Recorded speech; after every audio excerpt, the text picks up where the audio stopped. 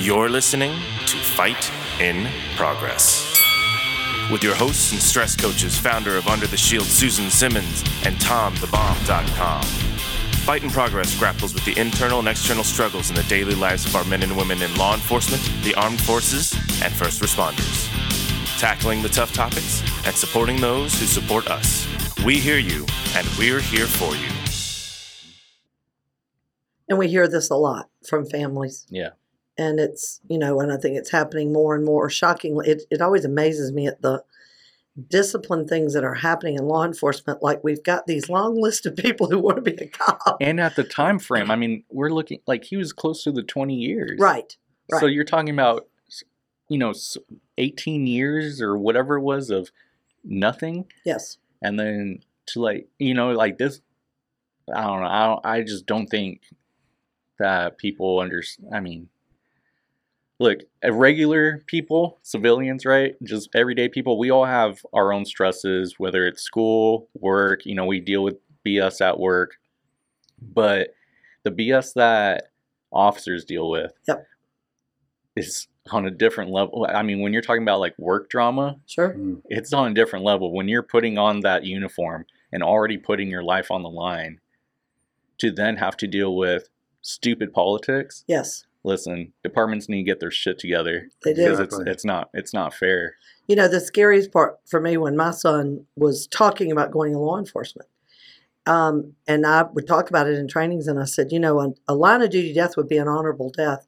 My bigger fear, as much as I would hate to lose my child, my bigger fear was him going to prison for doing his damn job. Mm-hmm. Yeah. Because somebody wanted to use him as an example and throw him under a bus to save their sorry ass. And that's what makes some of the people that know me know, like, they know how I am. If when an officer makes a mistake, I'm right there, criticizing. But the media also isn't helping a lot. Let of the this punishment cause. fit the crime, people, because we have to with Joe Public. And wait till the investigation is done before you jump to conclusions. Right, yeah. Right. Yeah, they're guilty. And, I said, I don't know what point in the academy you sign away your Bill of Rights, but somewhere you do. But we all do. I bring that up because you have to think that, everything that's being portrayed, it has to, play a factor in leadership's, mentality. It's a lot of it is politically motivated, and it's pretty disturbing because what's the saying? It takes 1,000 attaboys to undo one oh shit, basically. Yeah. And again, you're put in positions where you're having to deal with more than most other professions that we know of. And yet we are expecting perfection, but we're not teaching that. Right. And that's an issue. And then, some that you talk about all the time, but that psychological garbage can too. Yes. If you're not unloading, like if you're not talking to your family, well, one, I strongly encourage everyone to talk to their family in some sort of way, but you have to have somebody to talk to. I'm so glad, Tom shared a lot of stuff, since the passing. I'm so glad that, my dad had Tom. Yeah. But not everyone has someone like a Tom. Right. And that may also not be enough. Like somebody a little more objective sometimes. Yeah. That they can talk to safely. Yeah. I mean, the psychological garbage can. I mean, we put podcasts out about it, but it's a real thing. It is. And I'll tell you, I mean, I thought I could handle a lot. And so on the family side, look, everyone deals with stuff, right? I had my grandma, who's basically a second mom to me. She passed from cancer, and that was really tough. For multiple reasons, just how that whole thing went down. She basically was sent from Puerto Rico out here to seek treatment. Once she got here, she was denied. We tried doing everything by the book. Yep. And she was denied coverage, and basically finally found a facility that would help her in Utah, and they said, too late. Too late. They did what they could, but it was just a little too late. Wow. And she passed from cancer. I had a friend 2 years after that commit suicide in my close circle, and that actually plays a factor later on. And then when I come back from Texas, I had a friend reach out and said that they wanted to get together. I was like, man, I'm really tired. My go-to, guys, my the way that I would deal with stuff was just put my head down and work. Mm-hmm. I worked a lot, and I was like, man, I got some work to do, and I'm really tired. I don't think I'm gonna be able to make it today. Let's reschedule for next week. 2 days later, that friend was shot and killed out in Mesa.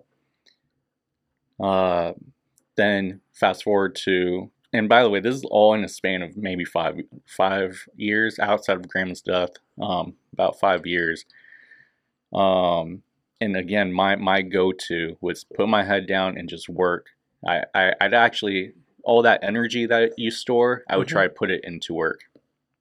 And, hey, that worked for me for a lot of years. And so I thought, I was doing things the right way. Sure. Fast forward to 2020. Our whole house got COVID, and that was tough and definitely scary. Me and Dad, I think, got it worse. I'm talking about I couldn't smell. I'd hold like candles up to my nose, burning my little nose hairs. I couldn't smell anything. That was tough. But I stayed working, put my head down, kept, at the time I was working for GoDaddy, so I could work from home. And then I got a call from one of my good friends saying that another of our friends committed suicide. Mm-hmm. And he did it in the same manner as our first friend. And that was, I just couldn't handle it anymore. Sure. And it's a lot for anybody. It was really tough.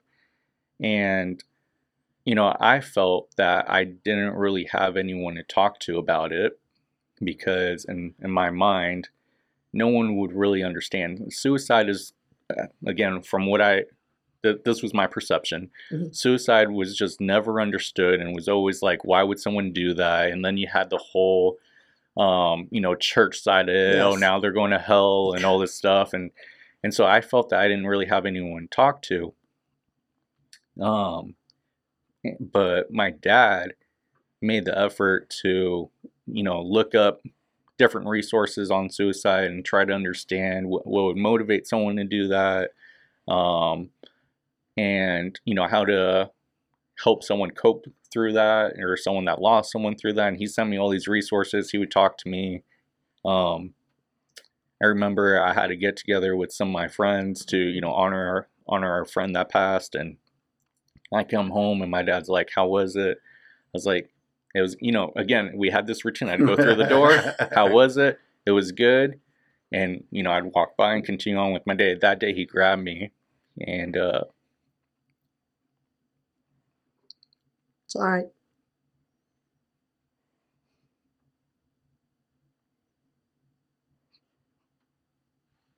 Take your time. I mean, I can edit all this out so it works. There's no pause. Don't you dare. But my dad grabbed me. He gave me a big hug, and I just started crying.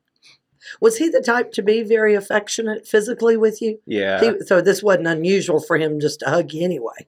No. But it was a different.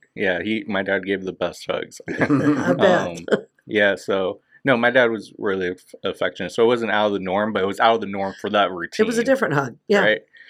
Right? And, I just really appreciated him being so supportive. And,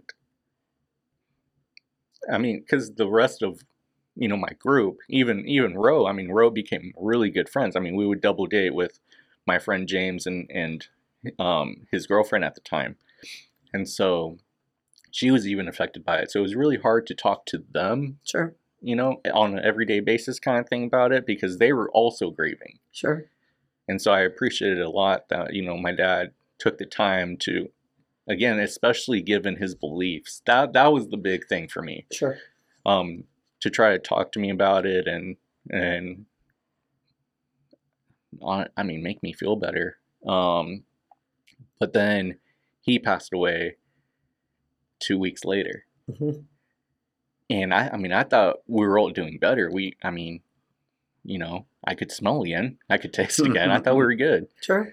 Until my mom said, "Hey, have you seen your dad?" And I said, "No." Because we were trying to isolate. I said, "No." She's like, "Go check on him because I'm really worried." I said, "Okay." So I go in the room, and my dad's skin tone is like getting to like a bluish color. Mm. And I was like, "Okay, we need to go to the hospital." And Dad's like, "No, no, no, no." I was like, "Dad, we got to go to the hospital." And so I'm trying to lift him up. And I was like, "Dad, you got to get ready." He's like, "Okay, okay." And so, he tries to put his pants on, then sits back down. I give him some time. I was like, "All right, Dad, it's been a few minutes. Let's try again." It's like, "All right," get him back up. And he's a big guy. Mm-hmm. I don't know why people always thought he was my biological dad, because guys, I'm like 5'6", all right? With shoes on. Your heights are actually reversed. Yeah, right? yeah. So, like, I just, I couldn't do it. I was like, "Dad, I'm gonna have to call, the ambulance, or we'll deal with all that," because that was his stress. Sure. Money side. I was like, "We'll deal with all that later." Well, not to mention, police don't necessarily fire to come help. Call somebody else, not them. And so, they come in. I remember them doing like an oxygen test, like, "Oh, I think the machine's broken because we're not getting a read." No, it wasn't broken. It just, his oxygen level was that low. And, back then it was really tough because I don't know how it is now, but no one could go in the hospital. Right. Like nobody. Right. And so, and look, I know the hospital did their best, and I really appreciate the nurses because they took the time to FaceTime him. They'd rub lotion on his feet and stuff like that, chapstick, just take care of him. Sure. They even let us bring his favorite blanket, pictures of us, and they'd let us FaceTime with him, and that was such a big thing, and just huge shout out to the nurses. Yes. Because they dealt with a lot. Mm-hmm. But I always remember the call from the hospital because we had some good news. It was a roller coaster, to say the least. It was up and down. It was like, "Oh, his kidneys are failing." Remember, he had the kidney transplant. His brother, is the one that actually gave him the kidney. Yeah. And so we're like, great. The kidney's failing. They're like, "Oh, hey, today's a better day. Kidney's doing good. We just got to get his oxygen levels good to get him off the ventilator." Right. Great. And then it's like we had the highest day before the pitfall. Within 24 hours. Wow. Yeah. We went from hey, we might be able to take him off the ventilator in a few hours. Sure. To he's not going to make it. You guys need to get down here. And so we rushed down there. And actually, I didn't take the call. All I heard was that we needed to get down there. So we go down there. And, essentially they told us that there was nothing they could do. They basically gave us 3 options, and they were all shit. It was basically like, "Hey, we can try to keep him in basically in a medically induced coma." Thank you. Yeah, in a coma, and see if he's able, keep him on the machine, but it's, we don't see him coming out of it. Option 2, we take him off the machine and see how he responds. Option 3 is take him off the machine, see how he responds. If he doesn't respond well, then we can try to resuscitate him. I was like, okay, so there's those are my options. Yeah. There's nothing you can do. Nothing. Did your dad have any DNRs, living wills, anything? No. No. I don't Okay. think so. All right. No. And it was funny because Joel calls me and goes, "Hey, this is what's going on." And I said, "Okay." I said, "What are you guys doing?" He says, "We're heading to the hospital." I said, "All right, I'll meet you guys there." And he told me what the options are. And Joel was put in a hard spot. And it's a spot that, a lot of parents' kids have to make, Mm-hmm. but not this early in their life. Right. And even though Joel's mom was there and everything else, he's kind of making those decisions too. Sure. And in a position that no kid his age should have to deal with in the first place. Yep. Right. Yeah, I never understood how much this whole thing affected me until I brought it up to Natalie later. Mm-hmm. But yeah, I mean, I basically made the choice to take the life support, turn it off. From Superman. And we had to talk about that when it all happened because, again, my wife and I went down, all the family was there. Any family that's had to deal with this COVID and the loss of a family member during COVID is absolutely terrible. I mean, we were FaceTiming with the staff inside the hospital. We were all huddled around the chair or where the valet is. Oh, right. So we're all huddled and we're all sitting on this bench where the valet is. We're waiting for his sister Kim to come in. She came from Nevada. They got the call. They called her. She was hauling from Nevada to get to Chandler. Wow. So the whole family could say goodbye. And mind you, he's got 3 sisters, a brother. Oh, His dad was there. Joel and Nieces, nephews. Joel and his mom had the opportunity where they were able to go up there. But we were FaceTiming, and I'm watching this entire family say goodbye to Tyler. Right. wow. Just After he's had to make this decision. But ultimately, there was nothing that could have been done. Sure. Yeah, and the decision process was just really tough because you have family that's trying to give their 2 cents on what should happen and give their whole, Bible speeches, and I'm like, Yeah, leave me alone. the last thing I want to Right. hear. Leave me alone. And then I have the hospital that keeps calling and I understand, but the hospital keeps calling. Hey, did you guys make a decision yet? They call multiple times. Then I get a call from, I don't think it was the chief, maybe the assistant chief. I don't know. I get a call from someone. They're like, hey, want to see, how your dad's doing? I was like, well, he didn't make it. They're like, what do you mean? I was like, well, we just, decided to take the life support off or take him off the ventilator. He's not going to make it. They're like, but we just got news yesterday that everything's doing good. I lost my shit. I bet you did. I Don't was like- question me at this moment. Yeah, I just made the fucking decision, and you want an outline of how everything happened right now. Yeah. And so I was really upset. I'm sure. But anyways, you're just bombarded, and then you got to organize everything. You got to get everyone down there, and so just the amount of calls plus the decision, and then we go up, and that was the big thing because I almost got kicked out of the hospital a few times. I almost got kicked out of the hospital a few times because I tried going up to see him, and they wouldn't let me up, and I made a big fuss out of it. I bet. So now they're letting both me and my mom go up there when they previously said we couldn't. So now we're both up there.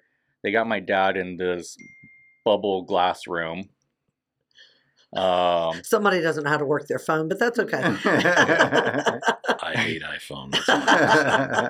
It's one switch, Tom. Do you see the size of my finger? Oh, I thought that was the middle finger that just went I up. thought it was a thumb. You try to stick this big giant pickle inside this itty bitty little spot.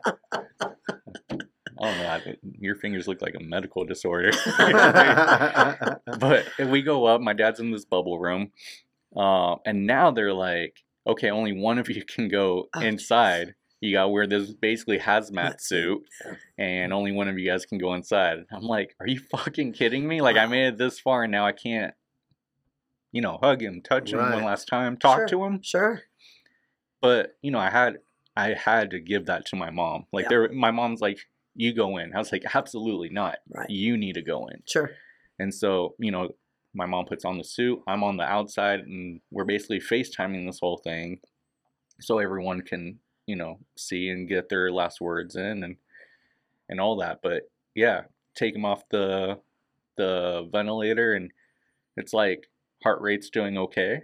Mm-hmm. It almost raises at one point, and we're like, okay, maybe a miracle, right? Because all this Bible talk that I've been hearing this whole day, maybe we're gonna, I don't know. And then it just drops, and he passes, and it was extremely difficult. But the nurses were really, really, really kind. Even afterwards, when we went back out to essentially a waiting room, the primary nurse that's been taking care of Dad majority of the time, she comes out and just, hugs us and is just with us for quite a while, Yeah, actually. sure. We stayed up there for quite a while. And she's just telling us, she's like, man, I was really hoping that he would make it. She's like, out of all the COVID cases we've had, only one person has come out of this. Wow. And that was, again, that was at that time. Sure. There's obviously other things that they're doing now to kind of help, but and what sucks too is just the timing of everything. I mean, I think 2 weeks later or whatever it is, maybe a month later, the vaccine comes out, Right. for first responders and all that, and maybe that would help. I don't know. It just What if at all? Yeah, exactly. What if? Sure. So that was just extremely difficult. But I mean, going back, I don't want to necessarily take focus off my dad, but like going back to me, I was unable to go back to that coping of head down, go to work, because every time I go to work lately, I receive some sort of horrific news, and I'm just not, I can't focus.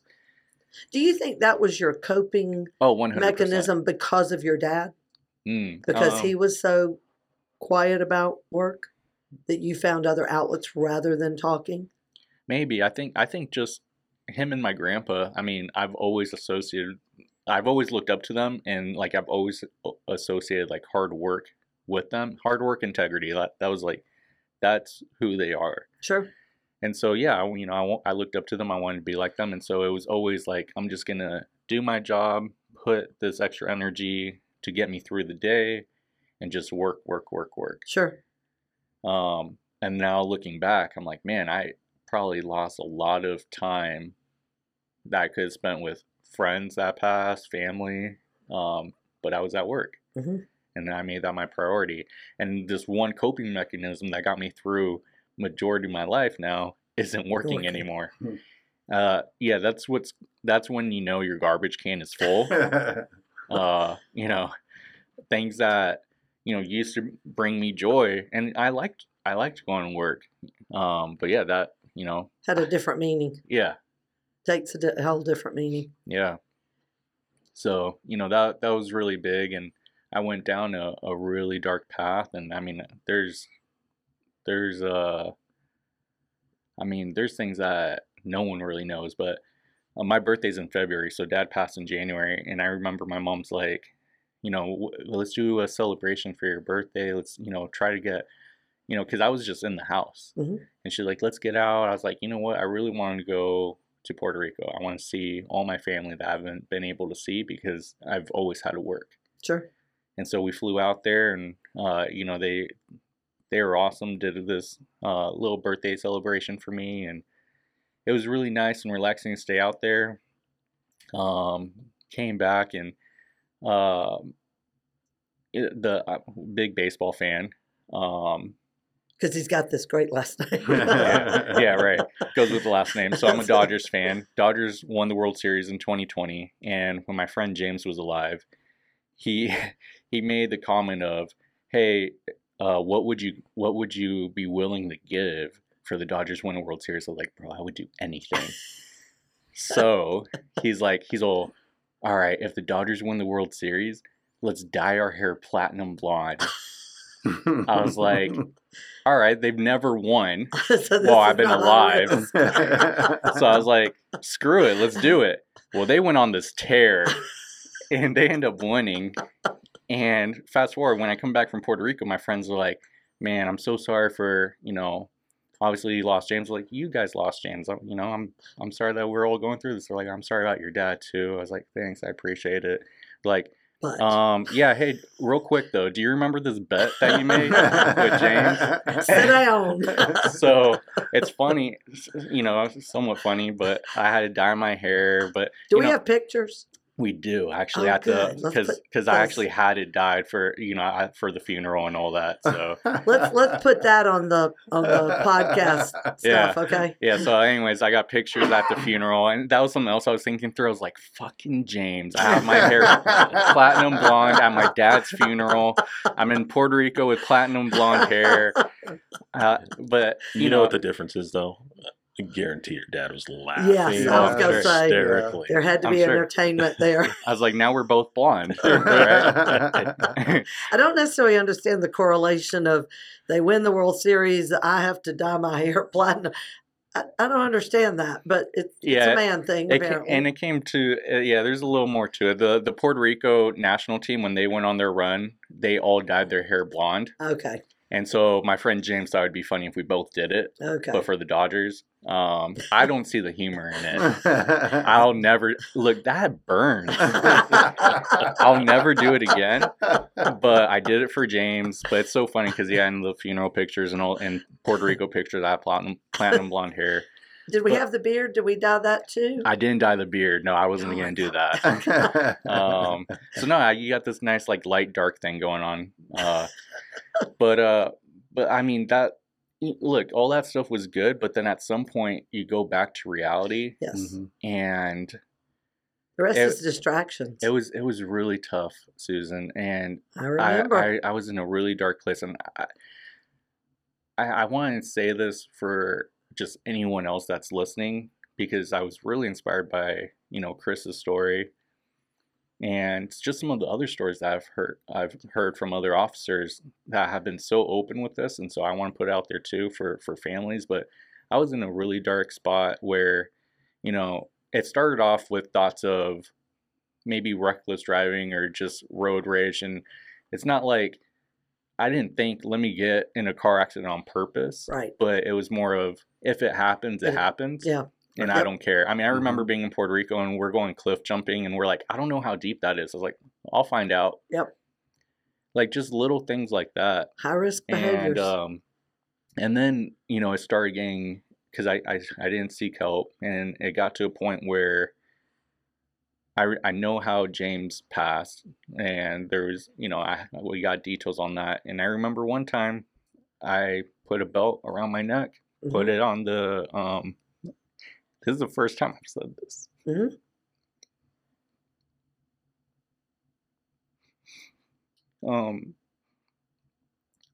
I put a belt around my neck, put it on the door, close the door, and you just start kneeling.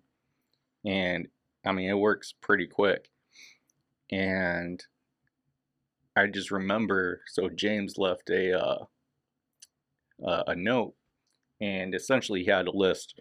It said, basically reasons to do it and reasons not to do it, or reasons keep living. And he put baseball, Dodgers, platinum blonde hair. Was probably on there. Yeah. But on the next page, it was all of us. It was all our friends listed. And I remember he said on one page, break the cycle, because this was the same way that our first friend passed, James passed, and he put break the cycle. And that was probably the first time that I was angry at James, because it's like how dare you? Right. And it was only in that moment, because I've never been angry at James for his decision or anything like that, but it was like, how dare you say that to me? That's how I took it. Sure. And then, I start thinking about Dad. And what really got me out of it was I ended up getting like a call. I think it was Ro that was calling me, but I ended up getting a phone call, and that made me stand up. And I just remember telling my mom, I was like, Mom, I'm in a really dark place. Did she realize it? No. Okay. No, not really. I mean, yeah, I think she knew, I think she knew, and all of that. but I don't think to the extent. And I think that it was more of, this would never happen because we're strong and all that. Sure. It's that thought process of, we're stronger than this, we can get through this, so that's not going to happen. But yeah, I think, I don't know if it was Tom that brought you up, Susan, or it was. Yeah, it was. And so then my mom's like, go talk to this Susan girl, and I was like, whoever she is. Yeah. I was like, all right. I was like, I don't know, and she's like, well, I made the meeting for you. I was like, oh, okay. And I mean, I don't even. this was the first time that I think Susan's heard this whole story. I think I just said, I remember coming in, we're talking, and you did most of the talking at first. I was like, oh, this is easy. I'm doing really good at this. That's why I do it. She suckers you into the next meeting. Exactly. That's how it went. Dang, y'all gave up my trick there. But yeah, at one point, I don't even remember if it was the first meeting. It could have been the second one. But I remember at one point, I was just like, Susan, I'm just in a really dark place. And she's like, well, has suicide been a thought? And I just broke down. Mm-hmm. And because I couldn't say that I had put that belt around my neck. I went back to the, break the chain and just break, don't follow, and my other two friends' footsteps. I think about Dad, and I couldn't get myself to say that, but from there, that's what started the healing. Mm-hmm. It's almost like I don't know if I needed to say that, but we were able to talk about so much, and I've realized that everything in life just filled up my garbage can. Right. And I knew you had at least had the thought, and it really doesn't matter if you've had the thought or you've actually done something beyond that, because I remember us also talking about that's okay. Yeah. That you know what?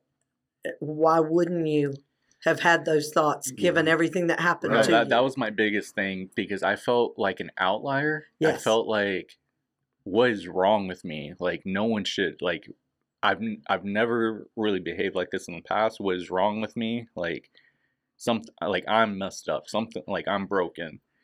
And so hearing that was big. And then hearing that this happens was really, because in that stage, you're like, no, this is just an outlier. This is just me. Yeah. Like, no one thinks like this.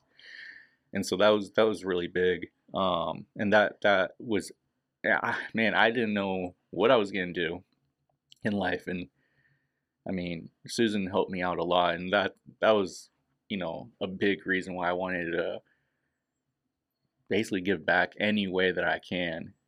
Plus, he realized how ignorant Tom and I were to the things that he knows everything about. I was like, they need me. Yes. Without a doubt. No doubt. But, that, I guess what I want to say is, I want everyone to understand, like, officers definitely have a psychological garbage can that probably fills up faster than most. Mm-hmm. And so, again, goes back to make sure you have a way to empty it. Yes. A healthy way to empty it. But also realize that there's probably, you may be filling up your family's psychological garbage can when you're not giving specific details, because like you stated, they're going to think about stuff. They're going to wonder about things. Did I do something? Families become very narcissistic. Is this because of something I've done or not done or said or not said, especially kids? Yeah. It gets difficult. Yeah. I mean, I used to think all the time, because we would get like questions, like just at the doctor's office. They'd be like, oh, only family can go back. I'm his dad. I'm his dad. And so that was something I always appreciated about my dad. It was never, I'm his stepdad. It was always like, this is my son. I'm his dad. Yeah. And I would repeat the same thing. And every time he'd say, that's my son, I felt so proud. Sure. Yeah, I loved that. Sure. But still, when we'd go to the doctors, we'd get, those kind of questions, and that probably school too. Yeah, school, and basically everywhere. Sure. I don't remember where I was going with this. You totally derailed. I don't know. Families need information. Thanks, Tom. Right. Families need information, because garbage cans can fill up of the family members. Because go ahead and slap him. It's okay. We need a red man stick in this office too. Just remember, you can edit I promise I was going somewhere with this. I promise. Well, you started with that families need to talk because you need details that can fill up your garbage cans. Yeah. And that is very important. So a lot of factors. If y'all aren't watching this, you should see the looks these guys are shooting at each other. I'm not sure if we need to separate them after this or what, but and I hope the audience out there listening understands this is not an easy topic. No. This is one of the reasons we call this podcast Fight in Progress. I think sometimes people think it's just the law enforcement and the public or military and whatever it is. But there's issues within families because of this lifestyle. Right. And we have to begin to identify. We can't keep doing the same things the same way because we've learned it doesn't work. How many years, how many decades do we have to have? And academies are still, I've said this a million times, it pisses me off every time I hear somebody in an academy try to teach new recruits, keep personal and professional separate. Yeah, which is stupid. You Can't do it. It's totally impossible. Right. And you create issues. We see it on the couch here all the time. A wife will say, he doesn't talk to me. Why don't you talk to her? Because they told me not to. And you go, okay, cut the crap out. All right, I remember now. I was helping you. It did go with something. So, yeah. So my thought process was, or I would always wonder, like, does Dad know how much of a factor he played in my life? Like, does he know how much he really means to me? Because of the whole last name thing, Tom. That's where I was going with it. But because he technically is my stepdad, and we're almost reminded on every whatever. Even now. Yeah. Even now, we're reminded that, we weren't blood related or whatever. And so I always wondered, like, does he really understand how much, so you go, like, I'd always try to, like, every Christmas card or whatever, I'd try to make it a point, like, you're my dad, I love you, thank you. We need to tell people more often. Well, I can tell you firsthand, I know he knows that. Oh, no doubt. Mm-hmm. And, this was one of the things. I'm sorry, Susan, No, go ahead. Because I'd hear him talk about you. Sure. And it's not like a stepdad would talk about something. It's a man talking about his son. Right. And those are the conversations that we had. So I know for a fact, Of course he did. he knows how important you were to him and vice versa. Yeah. And, one of the things we learned from Dave Glasser's death at Phoenix, Dave was a big guy too. And one of the things he was known for doing was kind of upsetting his teams when he first be the new one, because he would tell them at the end of every roll call, briefing, whatever, love you. And it became kind of his motto. And one of the things his team started, and that was the whole thing, was the Love You campaign, that they would tell each other before they'd go out and hit the road. And, you begin to see the impact of that. And we've tried to spread that word at departments around the country. I know Baton Rouge PD was doing it, because you don't want to be in those positions, but we all do. I question every day, did Chris Farrar know just what he meant to me? Somewhere in my heart, I know he did. Yeah. But you just start to question, did I tell him enough? Exactly. Did I show it enough? Right. But the way we picked on each other is how we knew it. And the practical jokes he played on me is how I knew he loved me. You don't necessarily have to play jokes, but anyway. But that's a natural part of loss. Yeah. I mean, I know that he loved me because I probably would have been in cuffs for pooping on people's cars.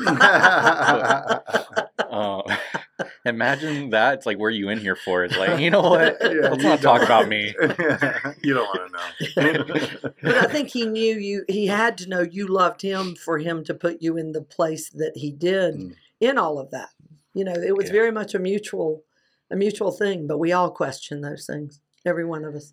I bet Tom has questioned, did Tyler really know what he meant to me after his death? I don't. Really? I don't. That's very unusual.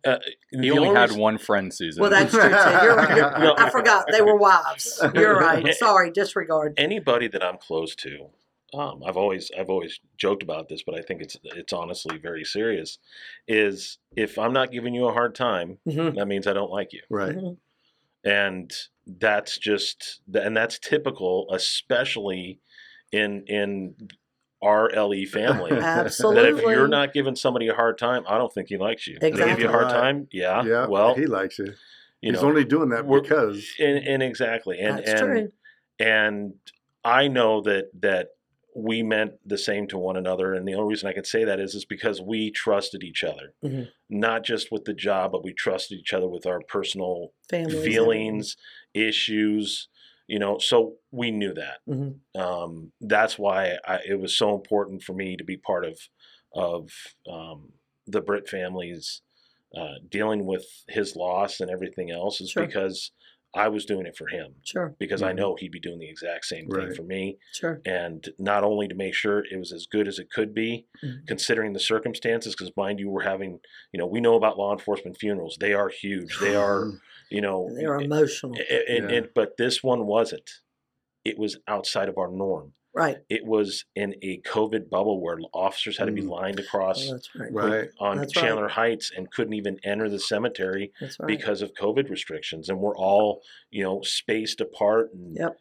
And it's funny because the department live streamed his funeral, and we had all these COVID, and that's one of the reasons why we started the live stream for these funerals. We did the same thing for, I believe, for Art and Wilkins, and we got done with the service. They did the presentation, they ended everything, and they kept the live stream going. And all you see is me walking across, my wife walking up, and I just lose it. Hmm. It's like that. I was done. Sure. I'd been holding on to everything, being strong for everybody else. Well, there was so much to do.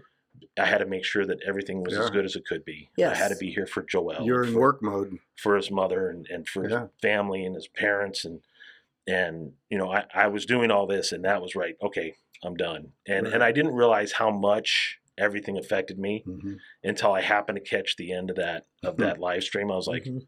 oh, hey, there's me. Oh, hey, there's a blubbering idiot. Right there. And you just see me just unload, and Sure. I just lost it. Sure. Because I was a little emotional the night that he passed, but okay, well, now I've gone into work You have a mode. job to do. I'm trying to be here for the family. Right. I'm notifying my people on the PD side, hey, just so you know, this is what's happening. And now I'm orchestrating, trying to get officers. And you've got to be the a rock for arrangements- everybody. And the arrangements Yeah. and everything set up so he can be honored and brought out. Mhm. Yep. And then he was still treated like a law enforcement death because his exposure was connected to Absolutely. to To his work. contacts with Yeah. work. I mean, they went through the timeline. They went through his calls for service because that was one of the questions they're asking. Do you have any COVID in your house? Well, yes. Anybody positive right now? Yes. Well, there was a history of that. The departments had to start to prove is, hey, they did have that contact. But we treated it as a law enforcement. So I had to jump into that mode. Mhm. It was at that time that I really it switched. Hmm. And I needed to unload what I had on my shoulders, and Right. my wife was there luckily to participate as well and allow me the opportunity. Just everybody who was viewing it would have the opportunity to see it too. Sure.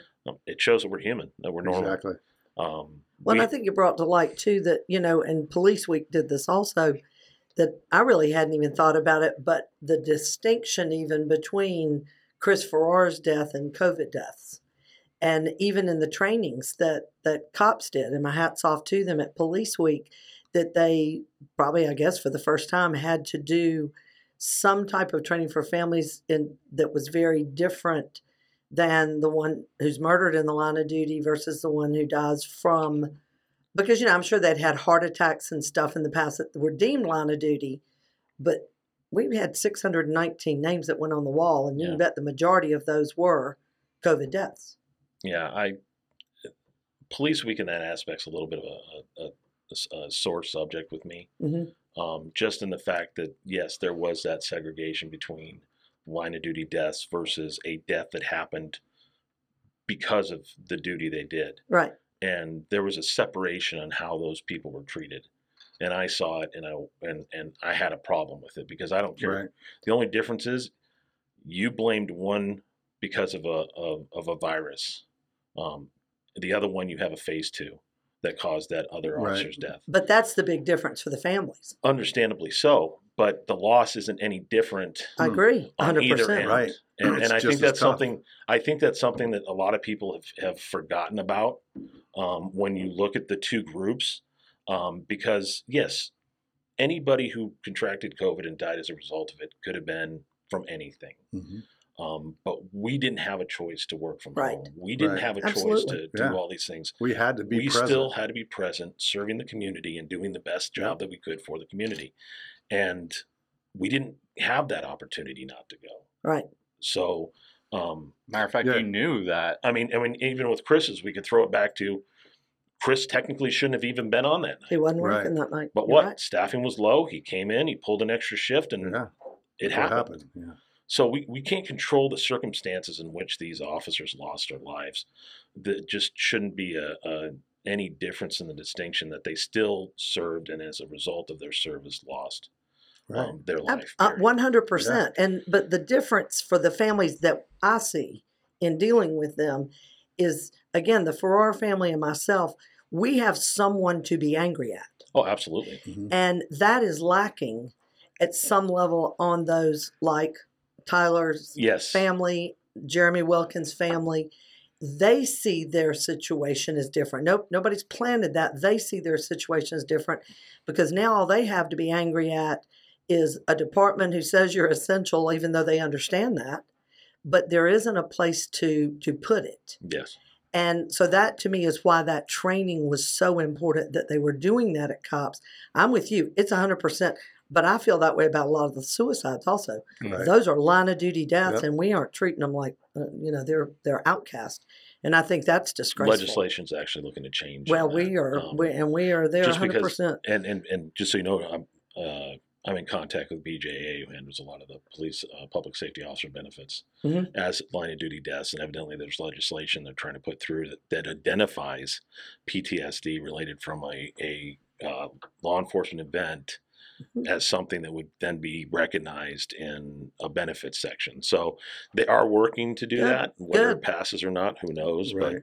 But I know Well, that it's something that people have identified and hopefully will follow through with. Well, and I wish they would talk to us because we really are the ones who they come in and tell us they're suicidal, where they aren't telling the licensed world unless they're ready to give up their careers. Right. And that's where we get really frustrated. But again, I'm with you 100%. The benefits should be 100% the same for COVID death, murdered, whatever, because again, it is all part of the lifestyle. Mhm. But I know the struggles that the families have had in the distinctions, and they are even a little bit kind of on the fence with it. And that we have to remove and make sure they understand this was a sacrifice. Y'all make sacrifices every day. One of the things we do at the end of the show every week, we thank the families, we thank the officers, we thank the firefighters, the military, everybody, because the sacrifices that are made are greater than any other profession in this in this country, this world, which is why we do what we do at Under the Shield. We don't deal with doctors, lawyers, accountants, and garbage men. Those people don't live lifestyles. Y'all do.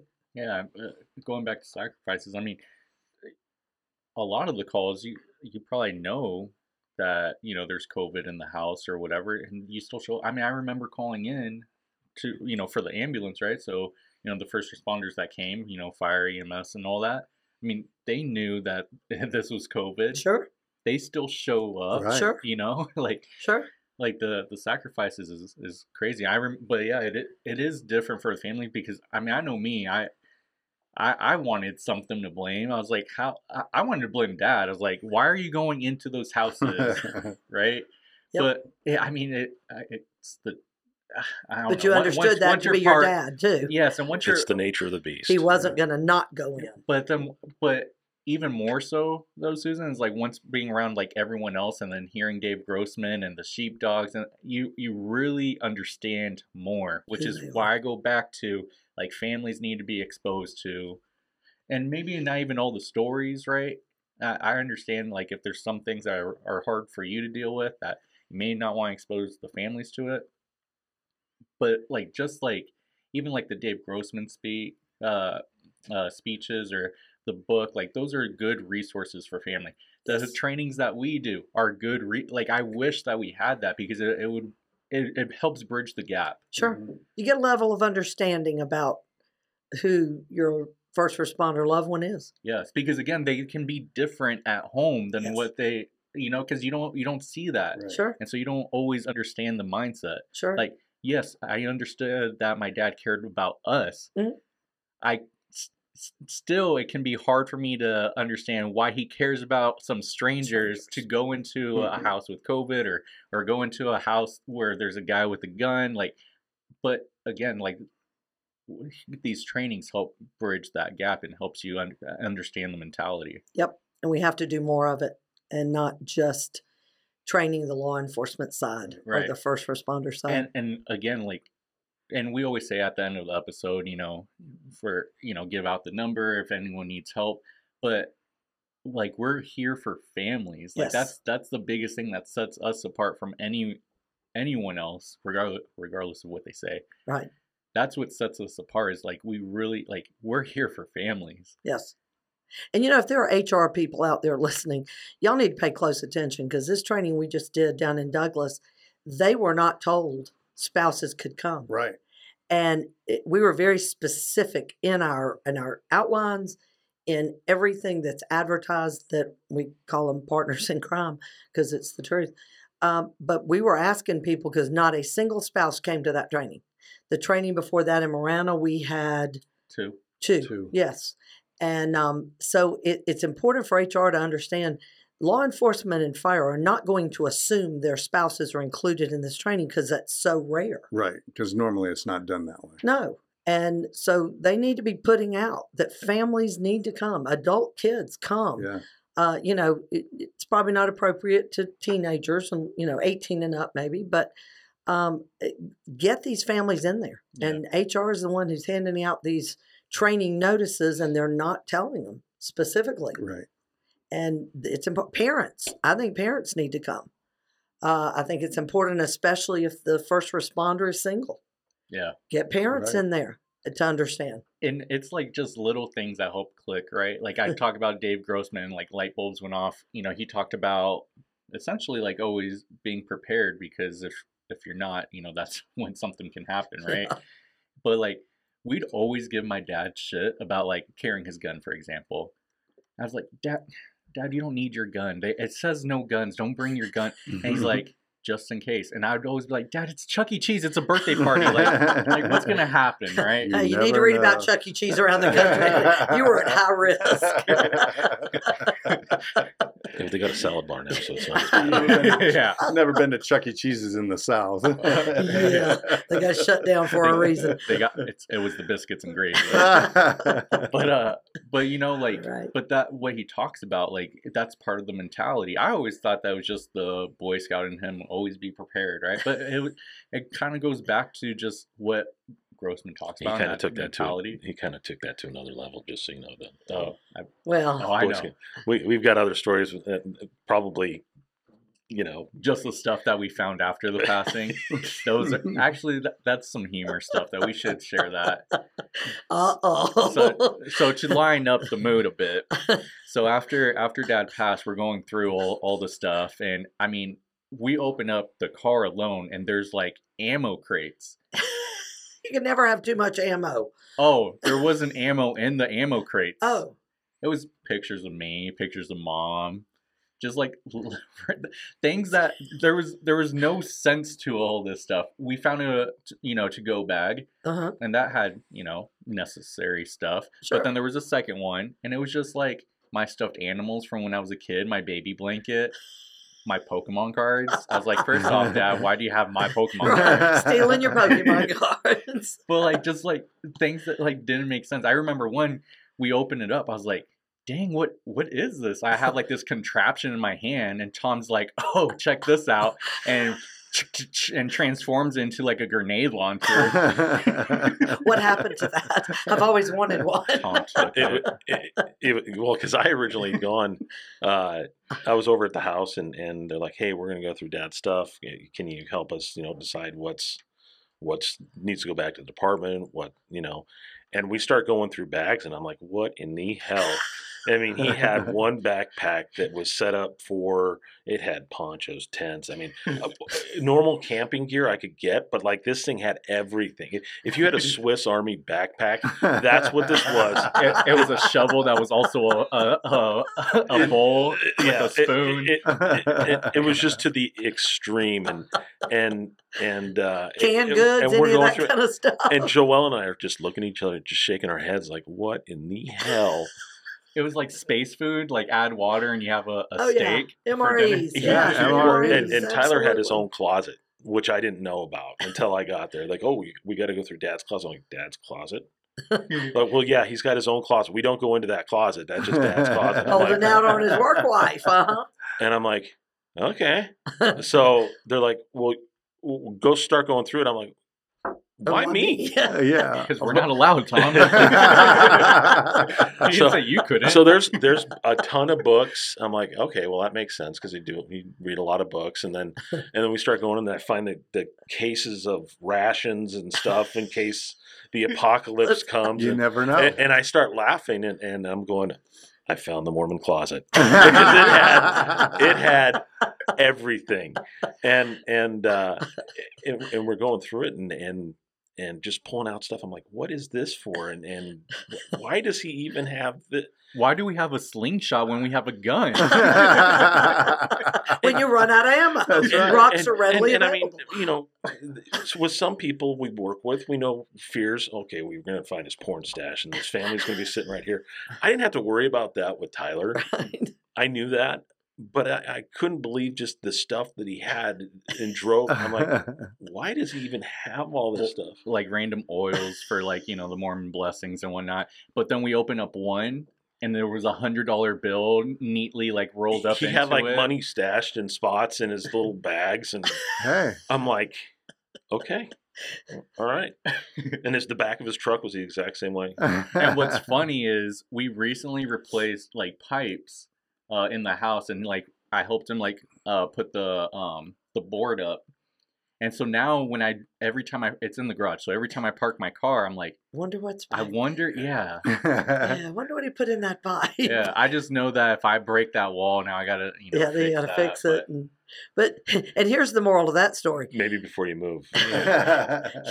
Always have somebody that knows about all this stuff who can go in after something happens to you. Because Chris Farrar had very strict instructions because it was always planned I would go first and he'd do my eulogy. But go in and find my journals and my letter writing notebooks and burn those babies before anybody else sees them. That's actually a good point. So the funeral home, those people, they have like a little booklet that they can give families, and essentially it's like, hey, what's your social media logins? What's this? Where do you have keys for this or that? Or what? Even down to like, what music would you like to play? What kind of environment would you like for your services? But like, it has everything for families to prepare. Yep. No one thinks about that stuff, and I'm sure people listening to this is like, I don't need that. Trust me, it was such a I was about to have to edit myself later. It was such a stress to like try to figure everything out because again, my dad was so reserved. And, Sure. You're not prepared for that. And, it was after Chris died, I sat down and I put all of that in a notebook, gave it to my son, took him to the bank, got him on all my accounts, still got to do the DNRs and those things. But now I guess I have to pass on to Tom. You get to go in and get all my letters and my notebooks and no, you don't read them. Oh no, I don't want to read them. They'll probably read on this damn podcast. Let's read today about Susan's life. But they get burned. That would be awesome. I'm sure it would be quite a story. The podcast ratings would really go. Y'all are going to find out. You thought I had personalities and multiples. You're going to find out just how many personalities I had. This guy came in with these motor boots. How do I get rid of this guy? But no, and honestly, I think it's good for families to have that for your loved ones because it is such a headache. But none of us are getting out of here alive, gang. So it's got to be done. It's not pleasant, but it's got to be done. So let's do it. Save families. That's always been my biggest fear. I don't want my child to have to go through all of that. Let me take that off his plate and be able to. He knows what mom wants. It's laid out. It's easy, and you do it. And you have access. Luckily, we did find like a random USB. I don't even remember where. Because again, nothing made sense. Like we're just opening random containers. And like, oh, here's a USB drive. So I plugged a random USB drive that I found, and it had like letters and notes and just random stuff. But it's like I can hear my dad's voice. So that's good. Nice. Yes, that's a lot more healing than people think. Right. Chris's podcast does a lot for me. It comforts me. I didn't think it would, but it does. And for the record, because I know it's also tough for officers, like you guys don't know what to say to the families, right? Yes. I know for me, my favorite part was just hearing stories. And it could be the lamest call. It could just be like, oh yeah, we were just on this call together. We said, hi, what's up? And that was it. Like just that alone, like is, I don't know, it brings me joy. Yes, absolutely. To know that other people held him in the regard to even remember the stories, to be honest with you. Right. And that they would want to share. And I tell officers that all the time, especially where an officer dies and their young children or grandchildren, that you are what will help them keep the memory alive by sharing the stories. And it's like Chris's granddaughter, Leilani, I think she's honest, she will remember him, but a lot of the stories she will think she remembers because somebody's told them over and over and over again. That's important. Yep. None of us really know if the memories we have as children, are they really accurate memories, or we've just heard the stories so many times. You know what I think that's funny about the new generation, like kids Leilani's age and stuff like that, is they're going to have things that we never had when we were kids. So, the video of playing with Grandpa, you know, not only would they get stories, podcasts, you know, they're going to have access to things that we never did, which is the best. So, there is something to said about the stupid selfie for no reason. And why are you videotaping? You know, because those are the things you're going to hold on to later on. Well, it's funny because I hate having my picture made. I would rather be shot by an AK-47. And it's really funny because I was laying in bed the other night thinking about it, and I thought, you know, it's going to be really sad when I die and they go, we need to put pictures up and stuff. And we got no pictures except for when she was getting married. Yeah, well, in the hospital. Yeah, cops climbing the bed with me. Yippee. And, you know, when I got married and when I had children, and then all of a sudden it's like her life stopped at this point. I thought, but I still hate having pictures made. I'm secretly taking lots of photos of you. I still hate having pictures made. We'll just pull them all off the website. And, y'all will Photoshop them. The Facebook. You'll Photoshop them. And, I probably should just consent to pictures. Not to say y'all won't do things to them anyway. Exactly. We've already Photoshopped you on that train, planes, and automobiles. Yes, you did. Please promise me that will show up at my funeral. Absolutely. Because everybody's going to need a good laugh about that. So, but, you know, it's important to have these podcasts. And I know we've talked about having another one also with you and with Natalie, where her dad is a cop and has been involved in some of this stuff we're talking about.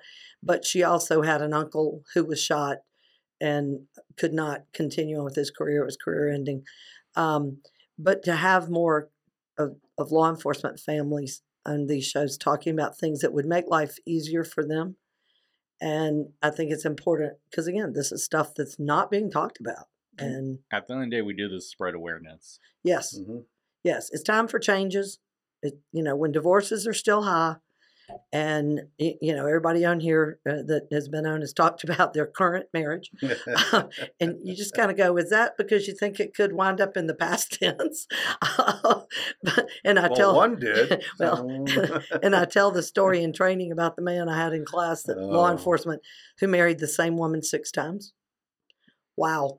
That was a special case. And again, you'll have to be in the training to hear the rest of that story. But it's important that we recognize that there are differences just even in the way law enforcement does their job. You've got, you know, when we went to dash cams, it was one thing. And now we got body cams that are changing the whole dynamic of the sense of humor and everything.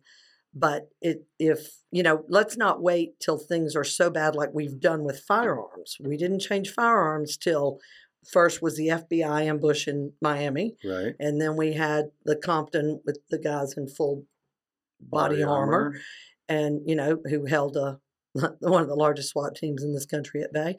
You know, and then all of a sudden, now we need rifles when we'd been asking for them. We've got to start to change on the mental wellness side. We got to start to bring families into this, and because they're the ones who are dealing with it. And again, you're the first line of defense. You're the ones who see the early warning signs of things. This is why it's important, and also as to how families can deal with things when the worst happens. So we're slowly but surely trying to change one mind at a time and one department at a time. And sometimes it's like taking down a concrete wall with brick supports behind it and bombs and everything else. But watching molasses drip. That too. And we will continue to fight that battle to get families in and trained and have more stress coaches. And, you know, Joelle and Tom, both of you, we really appreciate, we know this is a wound that opens. but it's a wound that also has to be talked about to educate people, and there's healing and helping. Yeah, right? I mean, that's what I was going to say. I mean, just sharing the story is honestly like part of the healing. Absolutely. Yeah. So I encourage, if you have a story, it's worth coming on and talking to us, yes. On the podcast, because it'll be healing for you, but also you just don't know how your story can. Who's listening that needs to hear it. You could touch a multitude of people that really need to hear. I mean, Chris isn't here anymore, right. In his story, Right. Well, we keep them alive. Their memories alive too. Exactly. Your dad, because we will continue to refer to Tyler as well as Jeremy and the ones we know, and it's a way of their stories even helping others, and that's what I think they would all want. So we appreciate you coming in and opening up and talking about good times, bad times, tough times, everything else, and ways that things can be improved. And we encourage you out there, if you have a story, reach out to us. Joel's going to have to tell you what he puts out there for people to reach out. But I assume we have our emails, phone numbers. We have everything. So we have our email and phone number that's listed, and website that's listed on every podcast. And then we're on every social media platform. TikTok's kind of sketch right now, working on that. Yeah, we got to teach Tom Tom the Bomb how to dance. Yeah, Tom won't put his boots on and dance for me, but because Grossman sings. Yeah, he did. Actually. And I told you, this is your job, not mine. Which one, the singing or the dancing? Both on tabletops. So we're working on that. So in just motor boots. Absolutely. I still want a video of you on motor boots on that little, what was that thing we saw that man riding that day? It was a cross between a mini bike, a motorbike. And I don't know what that was. That was the most bizarre thing, but we need a video. We're going to have to get these things and put Tom out in the parking lot in his motor boots and his helmet and do some video there. We'll get his good friend Shirky here over here doing that with us also. But we appreciate all of our listeners out there. Please share this podcast with others. And especially with other families. Yes. And again, if you have a story, reach out to us. We'd love to have you on here. And our phone number that you can call 24/7, 365 is 855-889-2348.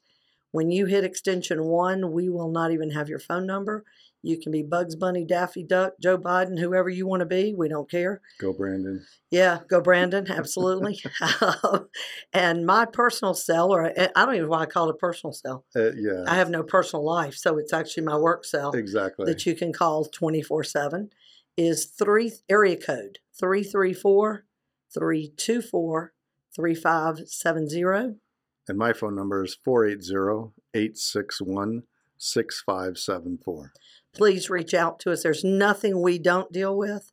We're not going to refer you out to somebody else, none of that kind of stuff. We have the training here through the Stress Coaches. If you want to talk to Joel, we will hook you up there, get you to put your email at least on stuff. I don't know if you want to give out your cell number or not. But yeah, I can give my phone number out. Yeah. So 480-316-7648. And again, if you're fire and you want to talk to one of our stress coaches in fire or family, whatever, you're not going to hurt my feelings. I assure you. I'm old and I'm kind of ready to cut back just a hair. And plus I won't remember. That's going to happen. Yeah, right. Plus I don't remember anything, so you're perfectly safe. The clue is if I ever run into you in public and call you hon, I ain't got a clue who the hell you are. Please tell your name to her. At least give me the idea how we know each other. And as I get older, the dementia sets in more, so that could happen also. But reach out to us. Families, reach out to us also. Again, we're here to help. And we just can't thank all of you in the first responder and military family and world, how much we appreciate the sacrifices you make for each of us and for this country. And Tom, you got anything else you want to add? No, I just think it's real important for, especially if you're an officer, to think about your family and what they're going through when you're going to work every day. Because I know it was hard for me. I didn't realize what my job, how it impacted my wife every day that I went to work until after I retired. So a little late then, but anyway. I know. So think about your families. Especially you heard what Joel, how it was for him. Your families are feeling those same things. So share the podcast with them. Yeah. You might be surprised. Admirable. You want to protect them, but Right. you can't protect them from everything. So, Tom 2.0, you got anything else you want to throw in there, sir? No, I just appreciate you guys letting me in here, and through Under the Shield, if anybody has any questions when they do run into that problem and they're put in that situation as being a liaison to a family that's lost an officer in the line of duty, or some of the other things that are involved with that, just reach out to Under the Shield. They know how to get a hold of me, and I'd be more than happy to help any of them. Yeah, it's an interesting process. Yeah, and I just wanted to say, well, first, Tom, thanks for doing this with me. Yeah. I appreciate it. I couldn't have done it without you. Just And what then- it's been is fun. Yeah. And then, I just want to honor my dad and say, Absolutely.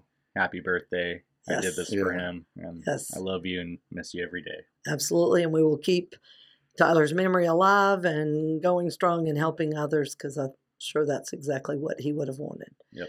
So God bless you. God bless your families in this great nation that we live in.